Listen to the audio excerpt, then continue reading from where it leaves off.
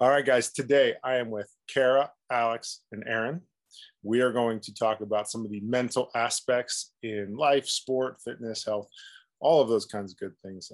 Alex brings his professional background, and then the rest of us are going to add in something. We'll see how we're going to see how it goes. But hopefully we just have a good discussion on some of the mental aspects that we see as health providers, that Aaron sees in the gym, and then when you should seek out help, what help looks like, and some of those types of things.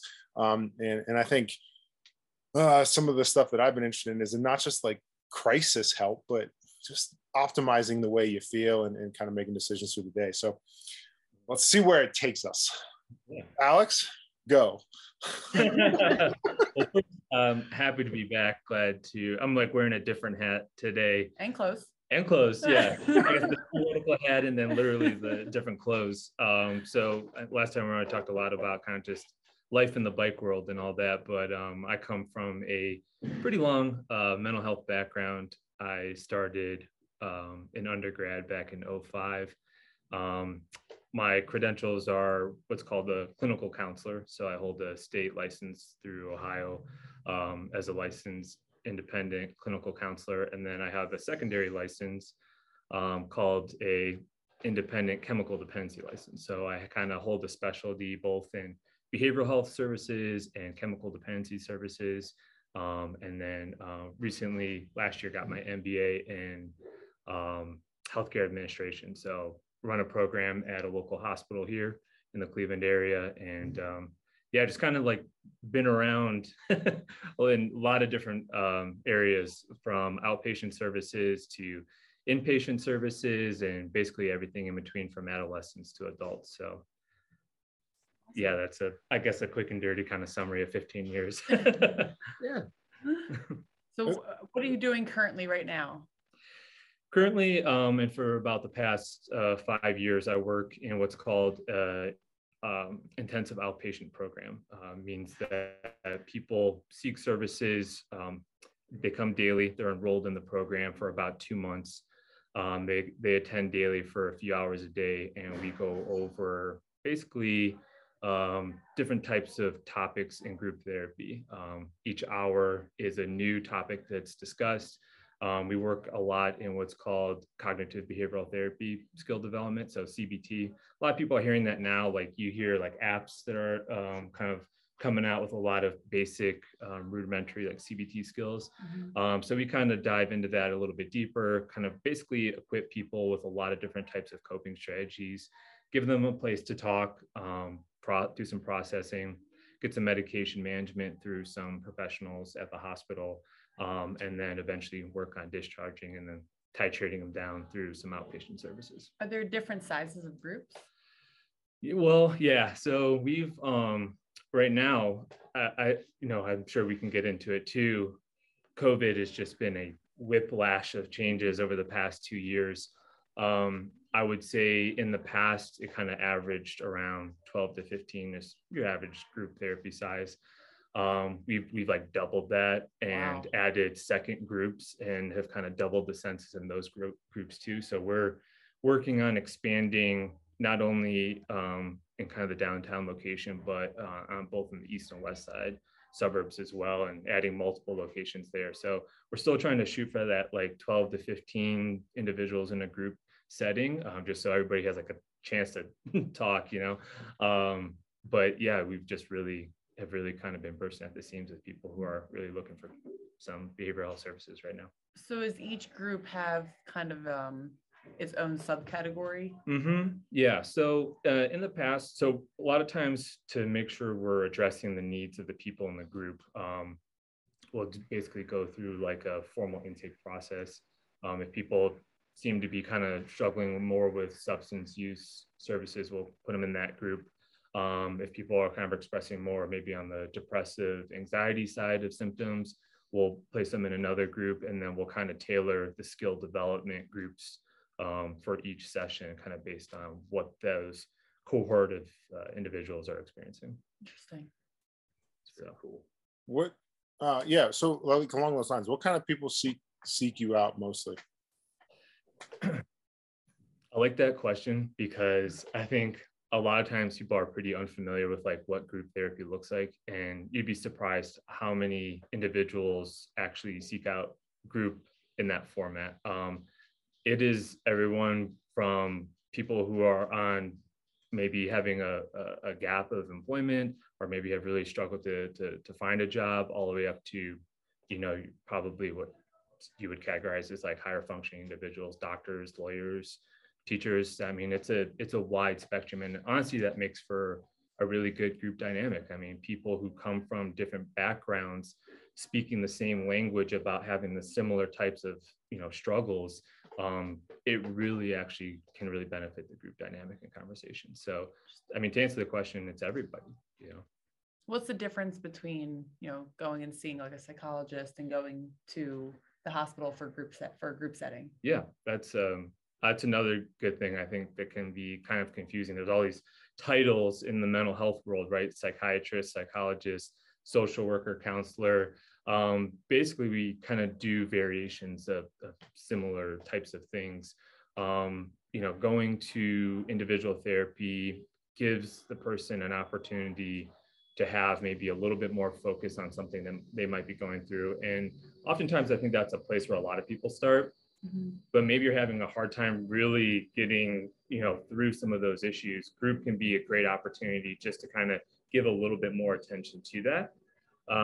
So I guess to kind of like summarize it, you know, you can seek out services for, you know, individual appointments, really kind of hone in on what's going on, and you can get those needs met through independent social workers, psychologists, counselors. We all provide the same types of services in outpatient programs. So I guess, you know, on my side, for most of our clients, right, there's the person that is dealing with high levels of anxiety and depression. And then there's also this side of just like, you know, maybe we're not at a clinical level, but like to feel better, would like to perform better, like to make better life choices. What kind of resources are out there for the person just kind of struggling on the day to day, or just looking to improve it, you know? Yeah. General self-improvement, you know, can be done in outpatient therapy, like one-on-one types of things. You don't have to have like a specific diagnosis or expect to be like diagnosed with blank. I mean, doesn't really matter. I mean, when you come in and sit down, you talk about what's going on and what types of, you know, struggles you might be having in the moment. So you can, you know, have what's called short-term sessions. I mean, maybe it's like 6 sessions, and CBT really lends itself to working on things in a short-term kind of way, right? Right now, our goal is to try to capture people who might be experiencing things like that.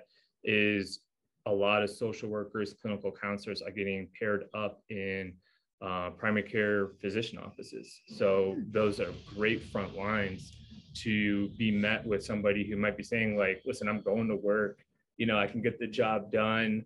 But it's just like, it just seems like I'm not at my best right now. That's a great resource for a primary care physician to say like, hey, we got some access to social workers and counselors right now. And maybe it's like 6 sessions just to kind of strategize or game plan and really give some focus or attention to it, or just have different types of conversations that maybe other people in your support circle, you just don't really feel comfortable getting that detailed with it. Talking to a professional can be a great place to just kind of really kind of open up a little bit, you know? Yeah. So essentially anybody could kind of walk in and get service. They don't need a physician note or... Right. No, not at all. Yeah. There's so many different types of ways you can do that. There's private practices in your community. Psychology Today, which is like a just kind of big catch-all website for news articles. It's kind of lighthearted and stuff like that, but they do offer some like professionals in the area that a lot of people link up to. And you can go private practice and, you know, just basically take it session by session. But yeah, you don't have to be like, have a formal kind of path. I've always, you know, I'm coming from like that medical background where I will probably speak to that a lot, but you don't have to have that like ticket to enter, you know? Yeah. If that makes sense. Aaron, I know you guys are doing some stuff at the gym, kind of along those same lines. Like, what kind of things are you seeing, and what kind of things have you been doing at the gym? Yeah, so typically, like what we see is a lot of those cases that maybe the people aren't like quite at a clinical setting just yet, or maybe they feel like they have some of their stuff together and like some of their stuff like that they struggle with, like habits and daily habits, things that affect like their health long term, but they just can't seem to like make a shift or make a change, and you know how they see themselves or what they see themselves doing every day. So really what we try to provide at least at our gym is access to some mental health professionals that, you know, can help them with eating habits, sleeping habits, daily habits. You know, I think some people that come in, at least to our gym, you know, they are here for a reason, and it's not because they want to get fit and have fun, but they themselves have had trouble making changes on their own, so they've sought professional advice. And I think like fitness has provided them like an outlet, and it's one piece of the pie, but I think the bigger piece of the pie is like the mental health. And you can web off, again, like what Alex just said, you can web off in a lot of different areas with this stuff. You know, some people struggle with substance abuse. You know, some people maybe have experienced things. They have, you know, PTSD. So like the list goes on, and like that's going to obviously have an impact on how they eat, how they sleep, how they work out, or do they even see themselves as being capable of like making a life change that gets them to a healthier spot. So what we're trying to do is link up with mental health professionals to try to almost, I think there's a stipulation like in the public that like, hey, I don't need to see a therapist. Like if I see a therapist, that means I'm like really struggling. But I think more people could or should be open to therapy than what there are now. I personally see a therapist. It's helped me tremendously, but we're also trying to bring down the barrier in which like, hey, where do I go? Like, who do I turn to? I don't know where to start. So that's another thing that we're trying to help people with, is just getting started. And then leaving it up to guys like Alex to, you know, work his magic. Yeah. Man, there's a lot of insight and a lot to unpack in that and what you just said. But I love that vision of like the people that are coming to your gym are looking for that guidance. And then, yeah, how does the mental side of that is so important. And I think the reason we wanted to all get together was that whether we did a podcast with Alex and then we did a podcast with Aaron, and both of the podcasts started with separate topics, but they ended up at this like mental health. And we're like, all right, we got to get the whole crew together here. Like, what's that? And I think if I correlate it to my world of physical therapy, you know, you got these people that are in like post-surgery rehab physical therapy, and then you got super performers, right? They're just at the top of their game. But like everybody, most of us at least, live somewhere in between where we're not broken, but we're also not performing as well. So, you know, we try to hit that gap, right? Of helping people optimize. Where is that in the mental health world, right? Like there's clinical depression, and then there's what Aaron's talking about. I mean, Alex, Aaron, Kara, like how do we serve, or I would put myself in that category of like, man, there's some things that I could do to improve my mental game. Where's that live, Alex? What do you think? So I think it's funny because I use a lot of like exercise type analogies when like working with individuals. And I totally agree that, you know, in a lot of ways, people kind of fall in the middle. And I think both of our works, things are just so much on a spectrum, right? Of how people are maybe coming to you, right? How they walk in the door. And I think we've always said just kind of meeting people where they're at, you know, and that's a term that we use quite regularly. So like how how do we kind of fill that gap is kind of seeing where people are, and basically just kind of really trying to vision out what does functioning look like. And maybe that conversation looks like the same as like mobility as it does with like daily performances and things like that, but like where are we breaking down at, and what are we really struggling with? And for some, you know, I think there's a really kind of foundational thing that sometimes needs repairing, you know, and to offer different types of techniques to basically get in the rhythm again, you know, revisit these skills again, if it's literally, you know, physical movement, or if these behavioral change skills. I think it kind of mends those cracks a little bit, and we start to rebuild, you know, people's personal foundations. I have very little knowledge in your world. What does that mean? Like foundational skills or things that are missing? Like, can you dig into that a little more?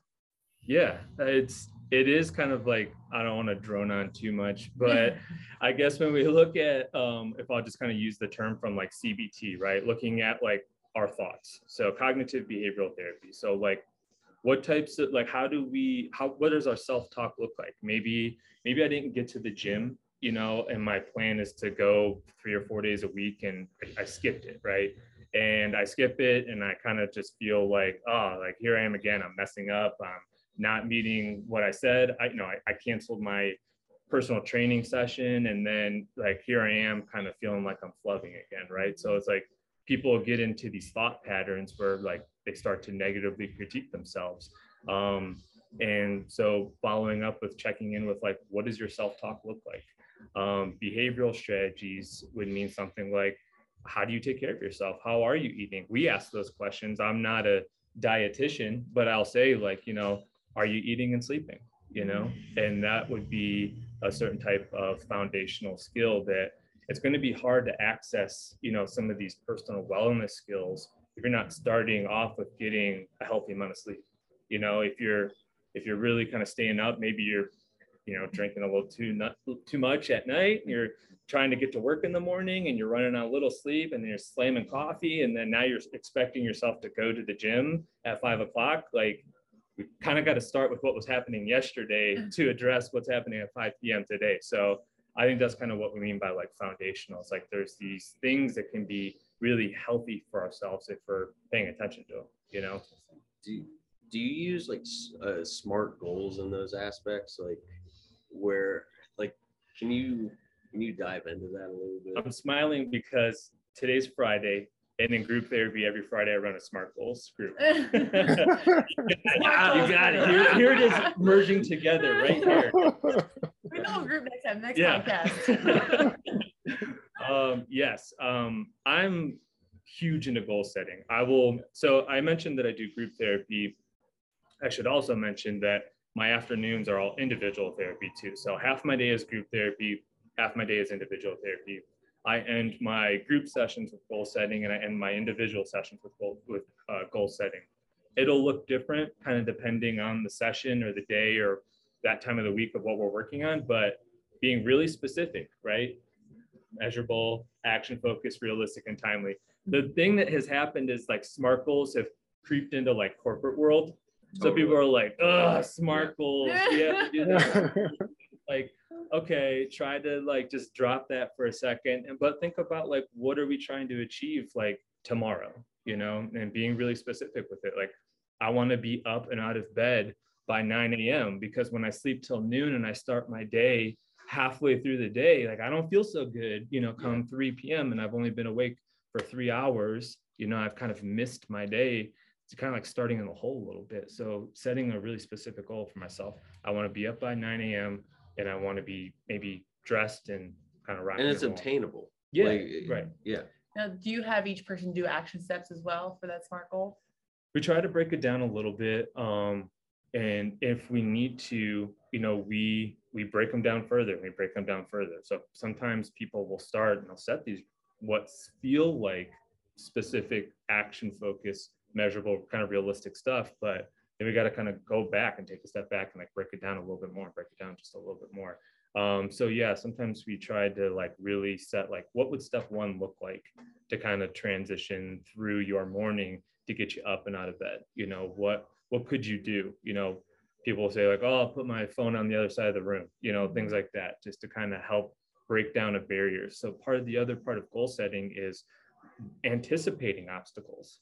Like, I know that when I'm like not a morning person, right? And so if I know that about myself, how do I set a goal around that rather than setting this really high expectation for myself, missing it, and then reinforcing this thought pattern, like, here we go, I can't do anything right, you know? So yeah, breaking it down, coming back, and like sometimes you gotta revisit those things more than once, and yeah, make a couple steps.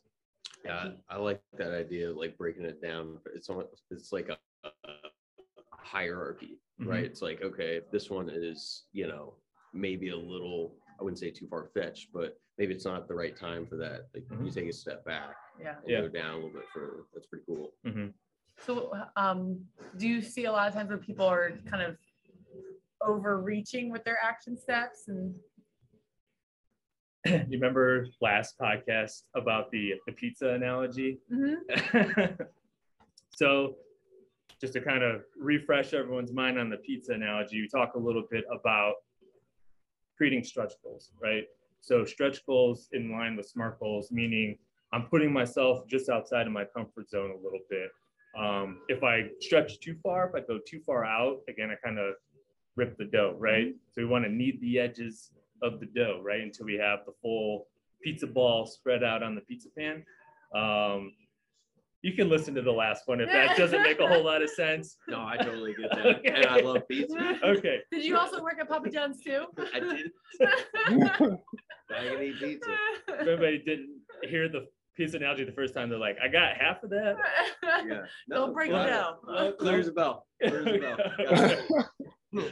Long story short is work your edges, you know, and I think we just want to set ourselves up to like have small wins and celebrate small wins too, because that's important as well. Like, have you been out of sync and maybe you had this as a habit like 2 years ago or a year ago? This is really good, I think, for like pre-pandemic thinking to like where people are now. And I think that's the big thing. People are like comparing themselves to like, I was in this mode of functioning forever. I got completely derailed, you know, maybe my, you know, working from home has thrown me off. I'm just not moving as much. I've like got out of this habit or that habit. And so like really thinking about, okay, like how do I kind of walk my way back towards that? Maybe it doesn't happen all at once though. And to be so ambitious to, you know, make this plan that I'm going to arrive there all at once, I think is, you know, setting people up sometimes for failure.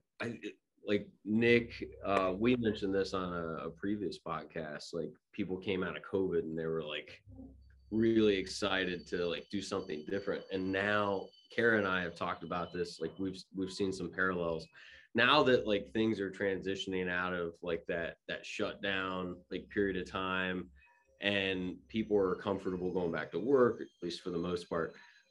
I'm seeing old behavior pop up, like old behavior that was broken to begin with, where like maybe coming out of COVID, people understood like, you know, I should take care of myself. I should do a better job of like giving myself a moment to breathe over the course of the day. Like all these, like we look at simple things, but maybe for them, it was like very new.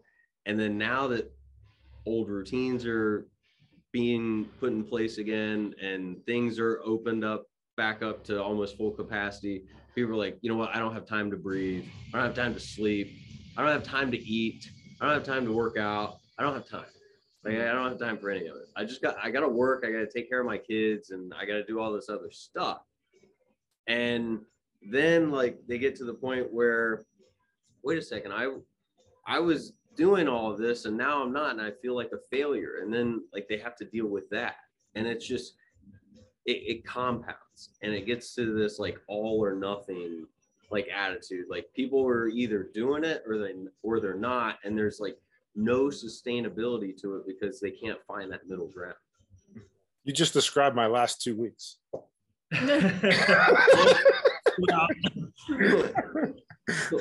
But yeah, it's crazy, man. Like these are these are things that like I see in the gym that, again, maybe it's not quite like correct for a clinical setting, but I can tell there's a, you know, there's a gap like for a lot of folks as far as like them being able to control their behaviors and like self-analyze their emotions, their actions, things that they go through every day, instead of just like forgetting about it.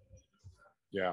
I mean, like I said, I live that. I think there's so many of us that deal with that at some level or another.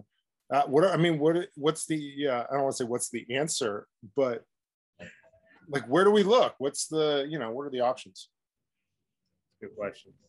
I think what we're doing right now, the four of us, like together on this, like this is what it's going to require is like, instead of things being siloed off and things being separate, I think we probably understand as well as any, like there's more gray area in the world than there is like black and white. And teaming up and having these conversations helps to kickstart like different actions. And it's like, it's very easy for me to refer people to Kara and have her work with people that are, in the gym. And, the next step is going to be having people like Alex and other health or other mental health professionals in around fitness environments, so people get more comfortable, having their, having their access to, stuff that they felt like before maybe it wasn't right for them, but then they can warm up to the idea because they see it more often. It's in an environment they're already comfortable in. Yeah. I mean, more people go to the gym now than ever before in the history of the United States. But yet we still have this overweight problem and mental health problem. And there's more information being put out in the public about both than there ever was before. But yet we still have this going on. Like it becomes instead of an access issue, it becomes more of a messaging issue. And how do we get in front of people and how do we get people comfortable? I think it's up to people like us. Yeah. I mentioned to you guys before we started that I actually did one today with another mental health professional. And I think the thing that came up with us was, why is there's basic fitness standards of you need to get 30 minutes a day of exercise and cardio and this, right? Like there's national standards on what we expect. Why aren't there national education levels, national standards on like mental health strategies? Like you're talking about, like whether it's goal setting or looking at how to, positive self-talk, whatever the strategy is. Mm-hmm. Where is it? Like, I mean, unless I talk to somebody like you, where do I get that information? Right. That's there's resources online. Sure. I think there's some of the gold standards, I guess, of behavioral health stuff. Part of it, I think too, for so long, therapy is just kind of behind the curve a little bit on some things. It had this kind of misrepresentation that therapy meant like sitting on the couch and the old psychoanalyst, Freudian kind of stuff for a long time. And do I have to process my whole history and those kinds of things? And, I think now as we're trying to make it more accessible, these standards are probably going to become a little bit more common. Like I would say, like even on social media, it seems like more people are talking about like what living with adult ADHD symptoms look like. If you're experiencing this, like, that it becomes normalized a little bit more, kind of same things with what you're saying about the conversation. Like the more people are talking about it, the more people are saying, here's what works for me. I think the more of this kind of standardized kind of way of working towards some of these really basic things. But, at the same time too, getting people to do these things are also tough. You know what I mean? So, I mean, you refer back to the basics. And I think for us, it's always like, breathing techniques or setting goals or meditation practice, mindfulness work. You've all heard that stuff. I mean, maybe it's not sitting on a list necessarily somewhere from like a government, agency or something like that. But, it's around. I think it's becoming a little bit more easily accessible. why it's not kind of laid out so simple, I guess is hard to say. Maybe it's all those gray areas that, we're trying to figure out how to fill. So when somebody comes to you and says, I can't do these things because of time, what's usually the course of action there? It's another one of those things too. It's like that's like, what's the cure kind of thing, it's so hard to say that until I think you actually get in front of somebody. I think it's the same thing as like, what your kind of like health standards are in your each individual disciplines, but it's not till you're sitting down with that person do you actually know where to begin. Your fundamentals, and you have your education, but every time you sit down with somebody, it's a personalized experience. So for what works for somebody may not work for somebody else, and you have to modify exercises to try to reach some of these same types of goals. The same thing happens, and I think it takes sitting down with somebody who's like willing to really, I say it's like a co-collaboration. I toss out suggestions, ideas. You tell me, I tried that, it didn't really like jive with me, or I didn't really like that. I didn't really find it to be helpful. It's not for me to say like, you're doing it wrong. It's like, okay, well, let's try it a little bit differently, or kind of reapproach it from this side of things. Maybe we can like revisit that later. Here's something else we can try. So it's hard to really say like, if you're short on time, do these things. I think when you start sitting down with somebody and really kind of laying out like, here's all the areas I'm just having a really hard time with, you start prioritizing, okay, what's causing the most kind of impact and what's causing the most amount of distress or dysfunction right now.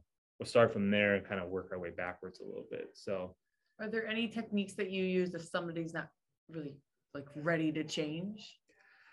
So there's so many things what you're saying with like that are like, oh my God, it's like CBT and stuff. And like, there's so many modes of theory too, like what you were saying. We actually have what's called stages of change theory.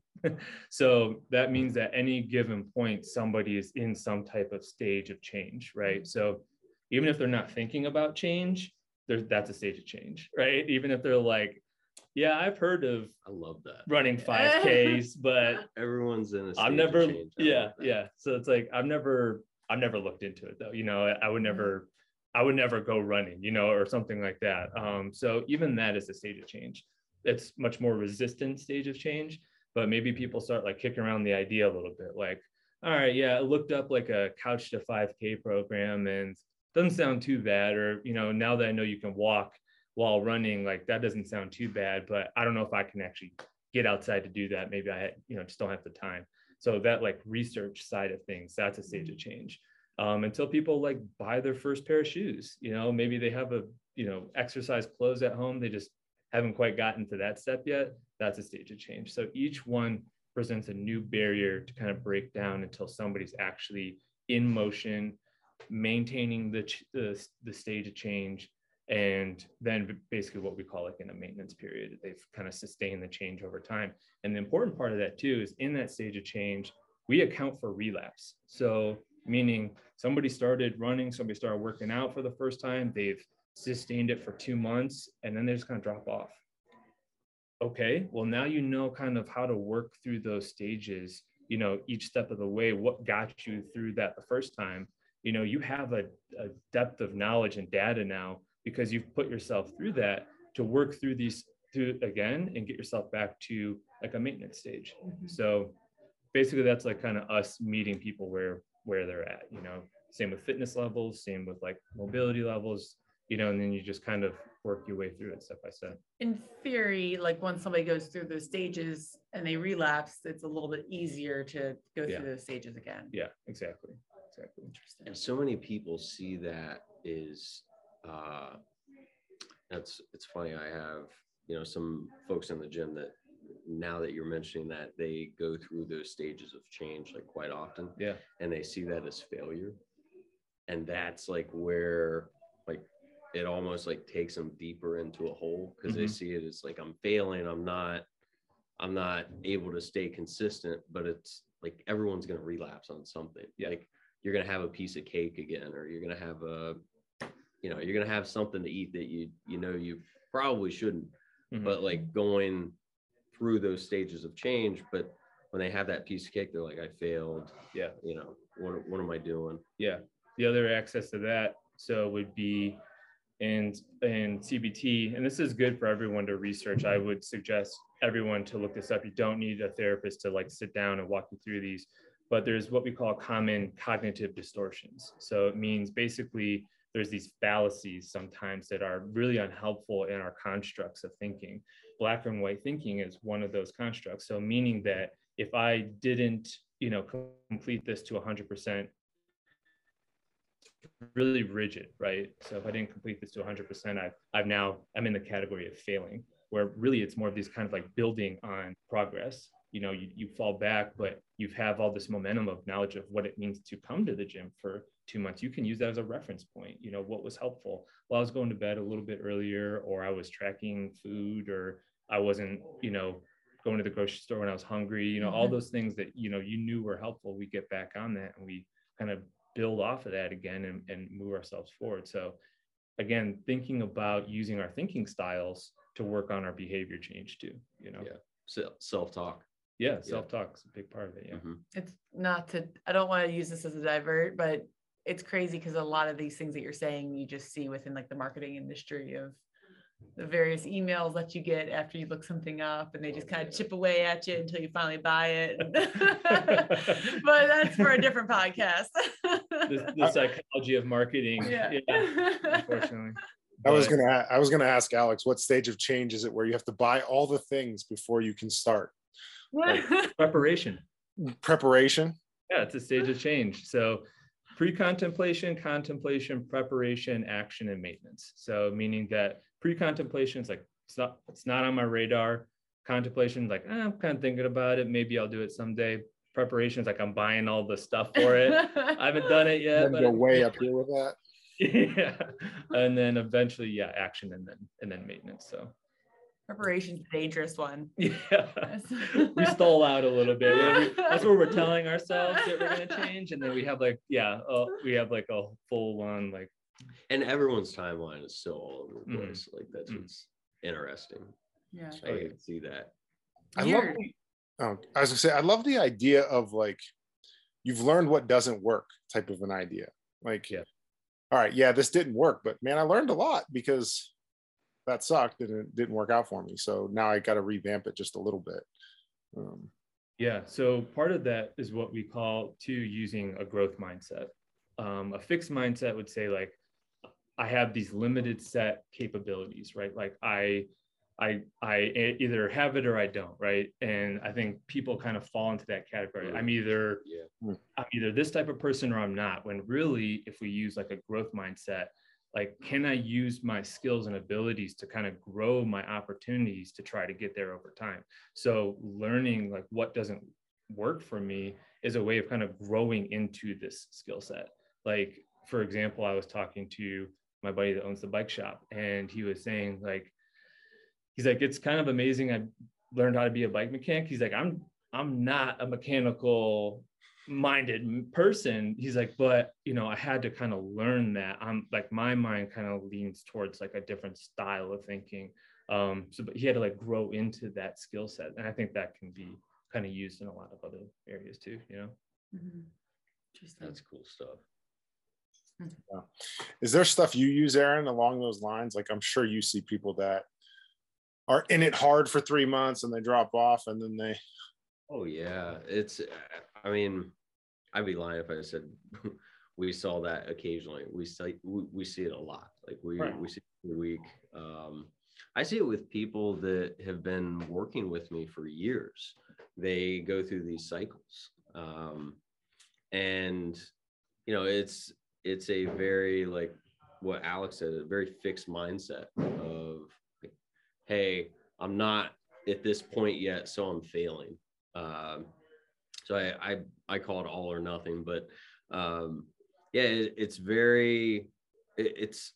tough for them to be successful long term and what they see as success, because their goal is so, like, their expectation is so high for themselves.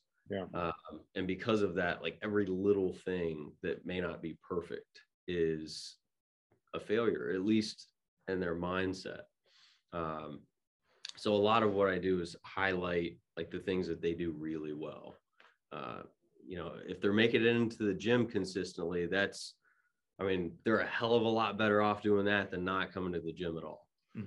And you know what, if they're struggling with their mental health, or they're struggling, you know, maybe with their diet, the fact that they have, you know, the movement piece, that's huge, and that's a huge win. But even that, for some people, it gets swept under the rug when, you know, maybe they're in a rough patch, or it's that time of the year. January, February, March tends to be really dark for folks. So I see a lot of people struggle with, you know, what they feel like is success to themselves through those like months of January, February, March, where temperatures are cold, it's dark, they're coming into the gym, but they're not feeling like really good about themselves. It's kind of just like maintenance mode. So they don't feel like they're making any progress. And to those folks that have that very fixed mindset, you see it right away when they walk in the doors, that everything's just weighing on them. Everything feels heavy. And then when things start getting brighter, they like clean things up a little bit. All of a sudden the world is a completely different place. Interesting. I saw Gary. Anybody watch Gary V's crazy stuff, his marketing stuff? Gary Vaynerchuk. I've seen some of his stuff. Yeah. Anyway, he's always preaching patience. Right? He's always like talking about patience. So you gotta be patient with things. And he said something on one of, you know, he's got a ton of snippets, but something about like, if you're going 24/7 at something, like it's going to happen faster. But if you only have so many hours to devote towards it, like you're still making progress towards that goal. You just got to be more patient with it, because it's not going to happen as fast. And it made some sense to me, right? Like if all you're focusing on is one thing, you're going to crush that thing. But like the reality is there's times where life isn't going to let you focus on that one thing. So trying to just be like, all right, I'm still making progress on that goal. It's just not as fast as maybe I want it to be. But taking comfort in the fact that it's because I got 15,000 other things happening, right? Like, are there good exercises to create, you know, that self-awareness and mindfulness? Yeah, you know, there's, you know, are kind of speaking of so many things that like we talk about that I think are really important. But you asked if there's things to help with, sorry, say it again. Like mindfulness, self-awareness. So you can, I mean, because that's something that you would have to like actually be aware of yourself to make those changes. Yeah, you know, I think like a little bit of like taking inventory, you know, and recognizing that, like you said, that because of that, I'm grateful that I've able to dedicate time to my family, or that like I've been able to, you know, go to work. And it's really kind of this balanced approach. But, you know, I think mindfulness, is a great way of kind of recognizing that, and just kind of generally just checking in with yourself. And again, kind of comes back to this like self-talk, because all of that kind of critique on trying to get there as fast as possible is this kind of like tunnel vision focus of life. Because, you know, how long can you do that? And what does that look like sustainably? I think you're going to burn yourself out, you know, or neglect some other type of priority. And, you know, so I think eventually having some way to just kind of check in with yourself and think a little bit about, you know, what's going on and how you kind of dedicate your time to all these really important things. How do you have people help choose like what those priorities look like in terms of, I guess, organizing? You know, we'll kind of just talk it through, and ask a little bit about that. And that's, you know, from my side of things, is really kind of putting a little bit of control into like a client's needs or a patient's needs, right? So kind of saying, you know, what would you like to work on? What do you feel like is most important right now? And, you know, people can usually tell you that. If I say like, that's, you know, we might be neglecting a little something over here, that's my job to kind of reflect back and say like, well, you know, let's definitely focus on that, but it seems like this could use a little bit of, you know, attention too. You know, that might be my job to kind of step in and say that. But we kind of just create an individualized, you know, roadmap basically by sitting down and working through it a little bit. Meeting people where they're at, like you said. Yeah. Patience, like more patience, less burnout is what I've seen. Like with folks, at least in the gym, like the more patient people tend to be, the less they burn themselves out, Mhm. or like their fuse is not as short. One thing we talk about a lot in treatment, and I think it's great what you had mentioned, like showing people their wins, coming in to the gym because it's part of like a routine that they've built for themselves, because getting movement is important, and helping people to realize that, I think is really good. So I think that's awesome that you're doing that. But progress is what we call sometimes a sawtooth progression. So basically kind of looking at it like there's ups and downs. You look at stuff over the course of a month, you're going to have dips on certain weeks or certain weekends, or certain months and things like that. But if you're patient with it, which way is the sawtooth data trending though? And it's not going to be like an airplane taking off. That would kind of show us that you had some flawless execution and lifestyle change, right? Which is just not common. But if you look at it as like little blips, maybe you had a hard day, maybe you had a small slip, but that routine of coming back to it over and over again lends itself to progress over time, like sustained progress over the course of like, months. And we use that a lot in substance use treatment. People try to get sober and have a hard time with it. Maybe they sustain it for a little while, then they kind of fall off, but coming back to it, and the more they kind of repeat this pattern of building this kind of muscle memory of lifestyle change, or exercising these strategies, or kind of reducing cravings and trigger management and all that stuff, you learn how to pull in all these skills. It's not usually just one thing, it's a lot of layered skills like that eventually merge together for this significant behavior change to occur. So that's a good thing for people who are like struggling to reduce or abstain from substances, is that coming back to this and repeating it over time is important, because eventually we kind of find ourselves at this stage of really achieving that new behavior.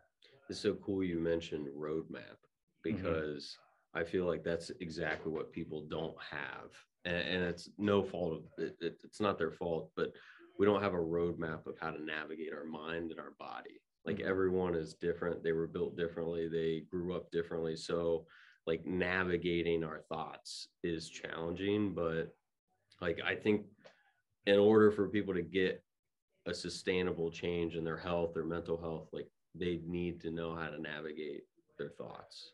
So I feel like journaling has gotten a lot more popular recently. Is that something that you typically advocate for when you're, trying to, because you're also talking about like those data points and following things over time?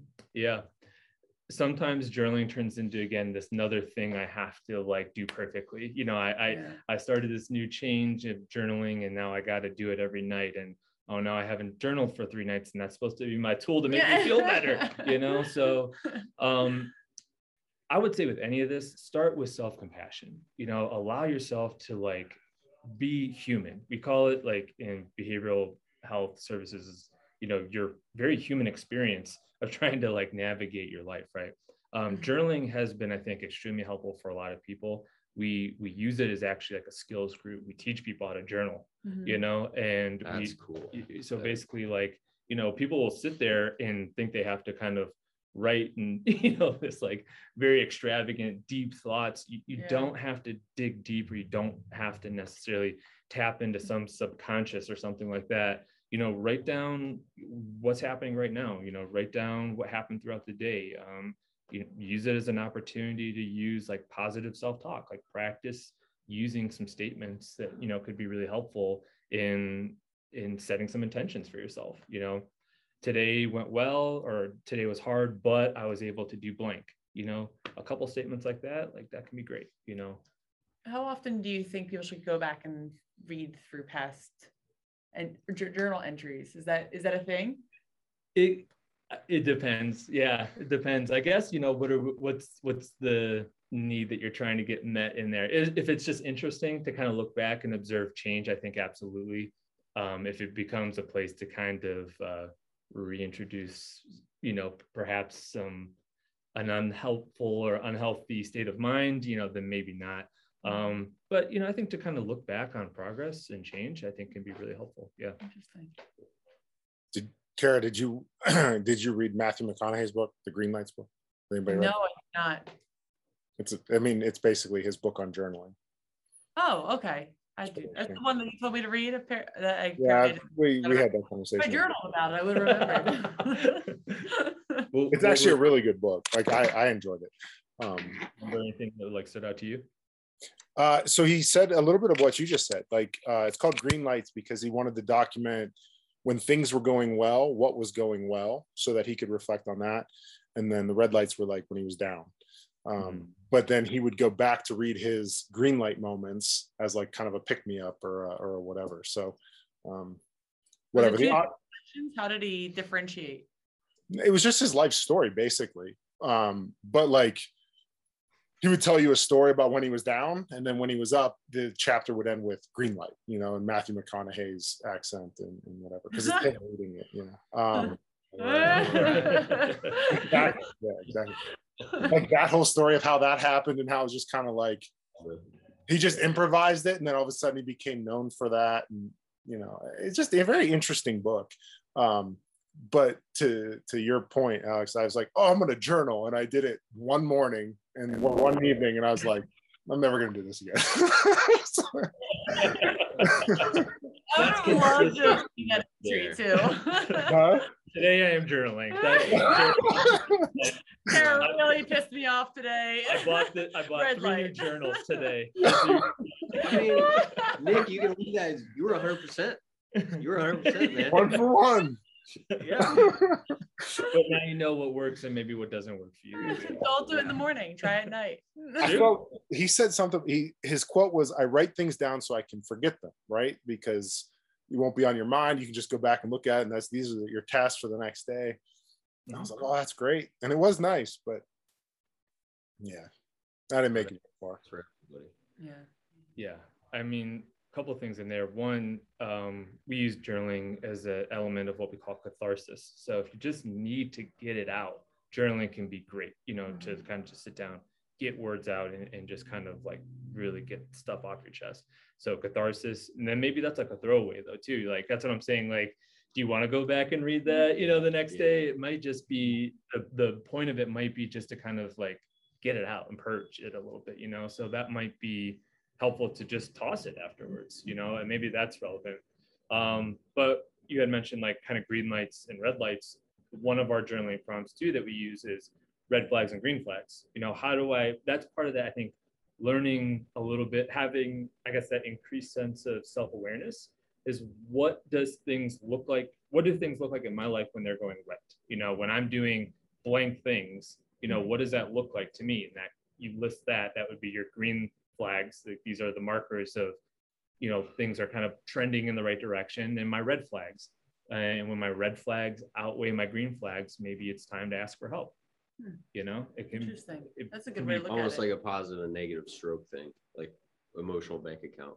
Yeah. That's really interesting. Yeah, I mean that sounds very similar to kind of his overall message, kind of as he tells his story. It was an interesting read. I like the bank account / sawtooth analogy that you used as well. Like, I think of like investing in banks, right? Like, if you got a lot of money and you're putting a lot of money in, you get bigger growth, but there's going to be times where you can't put that money in. But as long as you're kind of chipping away, it's not going to, the growth isn't going to happen as fast, but you're still kind of making progress. And, you know, that's how do you circle back so that you keep making progress? That's the, you don't just completely derail. Are there strategies that you use for people when they're, let's use the term, off the wagon? Yeah. So we just kind of again, that's like a good opportunity to just gather information before we go into like problem solving mode. It's just like, all right, what's going on? You know, what led up to that moment where, you know, things kind of just fell off for you. And, you know, maybe people are focused on this thing that they're not doing well, but maybe if we just kind of take a step back and we'll say like, well, you know, 2 months ago, my relationships at home got a little rocky, you know, maybe that's a place to kind of start and talk a little bit about that. You know, if somebody's just kind of really fallen off a little bit, it's just, I always say, go back to basics. You know, what are the small things that we can start with to eventually scale back up? So like, how do we re-enter and transition back into these things without feeling like we have to do it all at once? Like saying, like, maybe you got out of the habit of savings, saving money, right? I mean, like, set $20 aside. If you really want to put it in terms of like a bank account, that can be the same thing, until you kind of get back into feeling like you're comfortable to, putting in a little bit more. And then again, it's the same thing. You just kind of find ways to transition and scale back into it. So we were talking about this a little bit before the podcast, but sometimes the best way to start that is having those difficult conversations. Because a lot of times that's the biggest barrier, is like there's a lot of different limitations because you don't quite want to confront any of them. Yeah. We stay in that place of avoidance for a really long time. We're kind of almost rushing over that whole thing because now we're like in the work mode. But people often suffer in silence for a long time. They kind of stay in this space of, they know it's like circling around them, in this like orb of like frustration, before it finally kind of lands. And maybe that eventually is like a tipping point, if somebody's just like, I really just need to talk to somebody about this. And if it's a professional or, maybe a partner or somebody at home, again, it can be hard to begin to address it. I think that's like an avoidance thing that can be really hard to work with. Yeah, that's one that I see often, like in the gym environment, is avoidance. So it can be tough, really tough for people that, for a while maybe they've been struggling with something, or and all of a sudden like something clicks, and you can't explain like what the catalyst was, but it just finally, like you said, landed upon them, and they're like, hey, I want to start something different, or I want to do something different. I want to talk to somebody. And that's, a lot of times that's the state in which people come in to see me, is it's finally hit them that they need to make a shift. But again, like a lot of this is completely up to the individual. Like it has to like hit them first before they can make a change for themselves. Yeah. Well, as we start to wrap up, what are, either Alex or Aaron, what are actionable things that people can do kind of as a baseline to maybe check in with themselves or to start to work towards a goal? Like, what are some quick actionable things that people can do as they're starting to make that commitment to something? I leave that up to you, right? I got nothing. Who wants to field that one? I think, again, thinking about not putting things necessarily in this like ideal category of like, ideally I'm this degree of like perfect or something like that, but just kind of starting realistically and recognizing that, okay, maybe we just start at one thing and we ask ourselves like, where do I need to just kind of like tighten it up a little bit? And I can work on these things over time, but what really feels most important to me or feels most disruptive to me? And if you're having a hard time doing that on your own, my biggest thing, and if I'd like to kind of end on anything, is ask for help. I have t-shirts that say ask for help. I have cycling caps that say ask for help. People are on their own island thinking that their experience is unique to them, and they don't know how many other people have experienced nearly some degree of these same types of situations. So, having just, I think, that kind of more normalized realization that like, you're not the only one that's felt like that at any given point in your life. And, it's okay to kind of sit down and just, put the guard down and just start somewhere. It doesn't have to be, again, like this big idea of what change looks like. It's just sit down and just start somewhere, and wherever you started with yourself is good. It's healthy. Yeah, I like that a lot. Where do people go? Like, you say ask for help, and I listen to this, or I'm thinking about things I could use help with. How do I pick a provider? What do I search for? What do I type into Google? Yeah. Psychologist near me. And here's the other thing I'd like to say too. I don't mean to get to talk about it too much, but it's okay to sit down with a counselor and feel like this person's not a good fit for me. Like, there's no hurt feelings on our side if somebody comes and sees me for a few sessions and say like, listen, our styles are just, or, this is just not a good match. That's fine. That is absolutely fine. So don't be afraid to try again. If you sought counseling services, it wasn't a good fit, try somewhere else, try something else. Google counselors, social workers, psychologists near me, anybody who accepts your insurance, and then talk to your primary care physicians. They've done we have a lot of healthcare access in our area, thankfully. And a lot of those providers have been linked up with, again, all those different types of mental health workers. They can get you in and get you scheduled, sometimes right there in that office. If you're yearly physical, bring it up. This is our bias because most of our clients don't have primary care providers, or they have them and they haven't seen them in who knows when. So do you need a primary care referral to? No, not at all. Most cases, people have a primary care set up somewhere, even if you haven't seen them in a few years or whatever.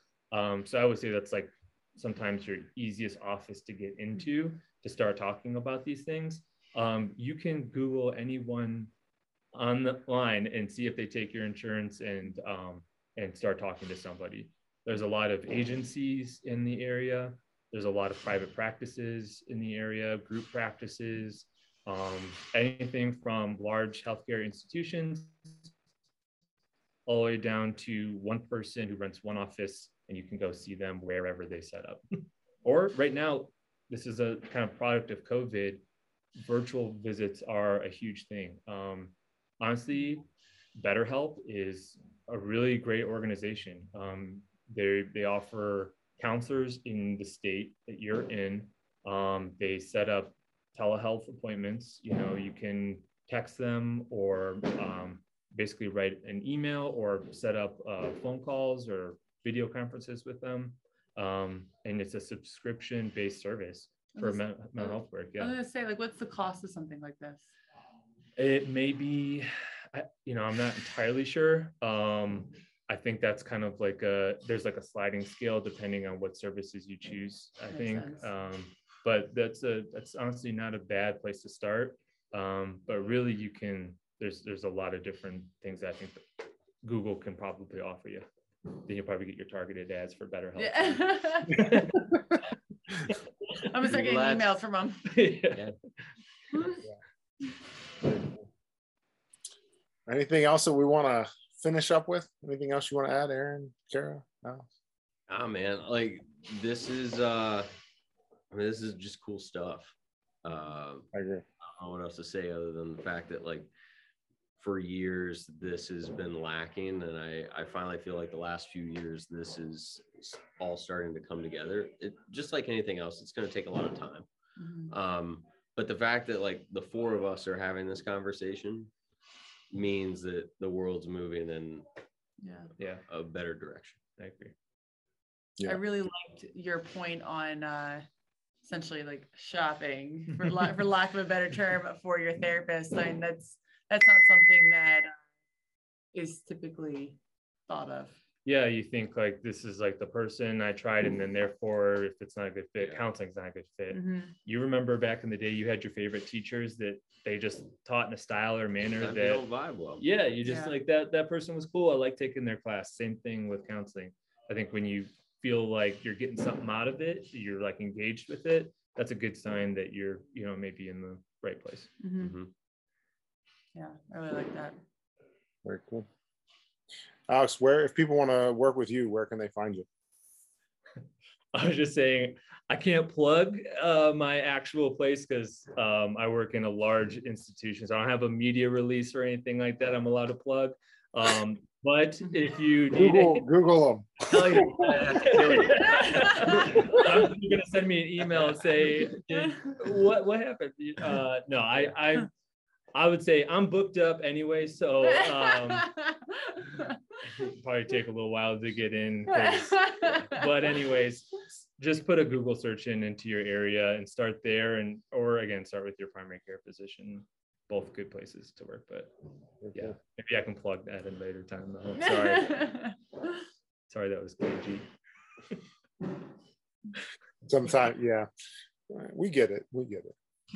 All right, guys. Well, hey, I really appreciate it. Like Aaron was saying, it's cool to have these conversations, and if the mental stuff isn't dialed in, then nothing else goes as well as it should. So, and I love, Aaron, that quote. I actually typed it as you said it.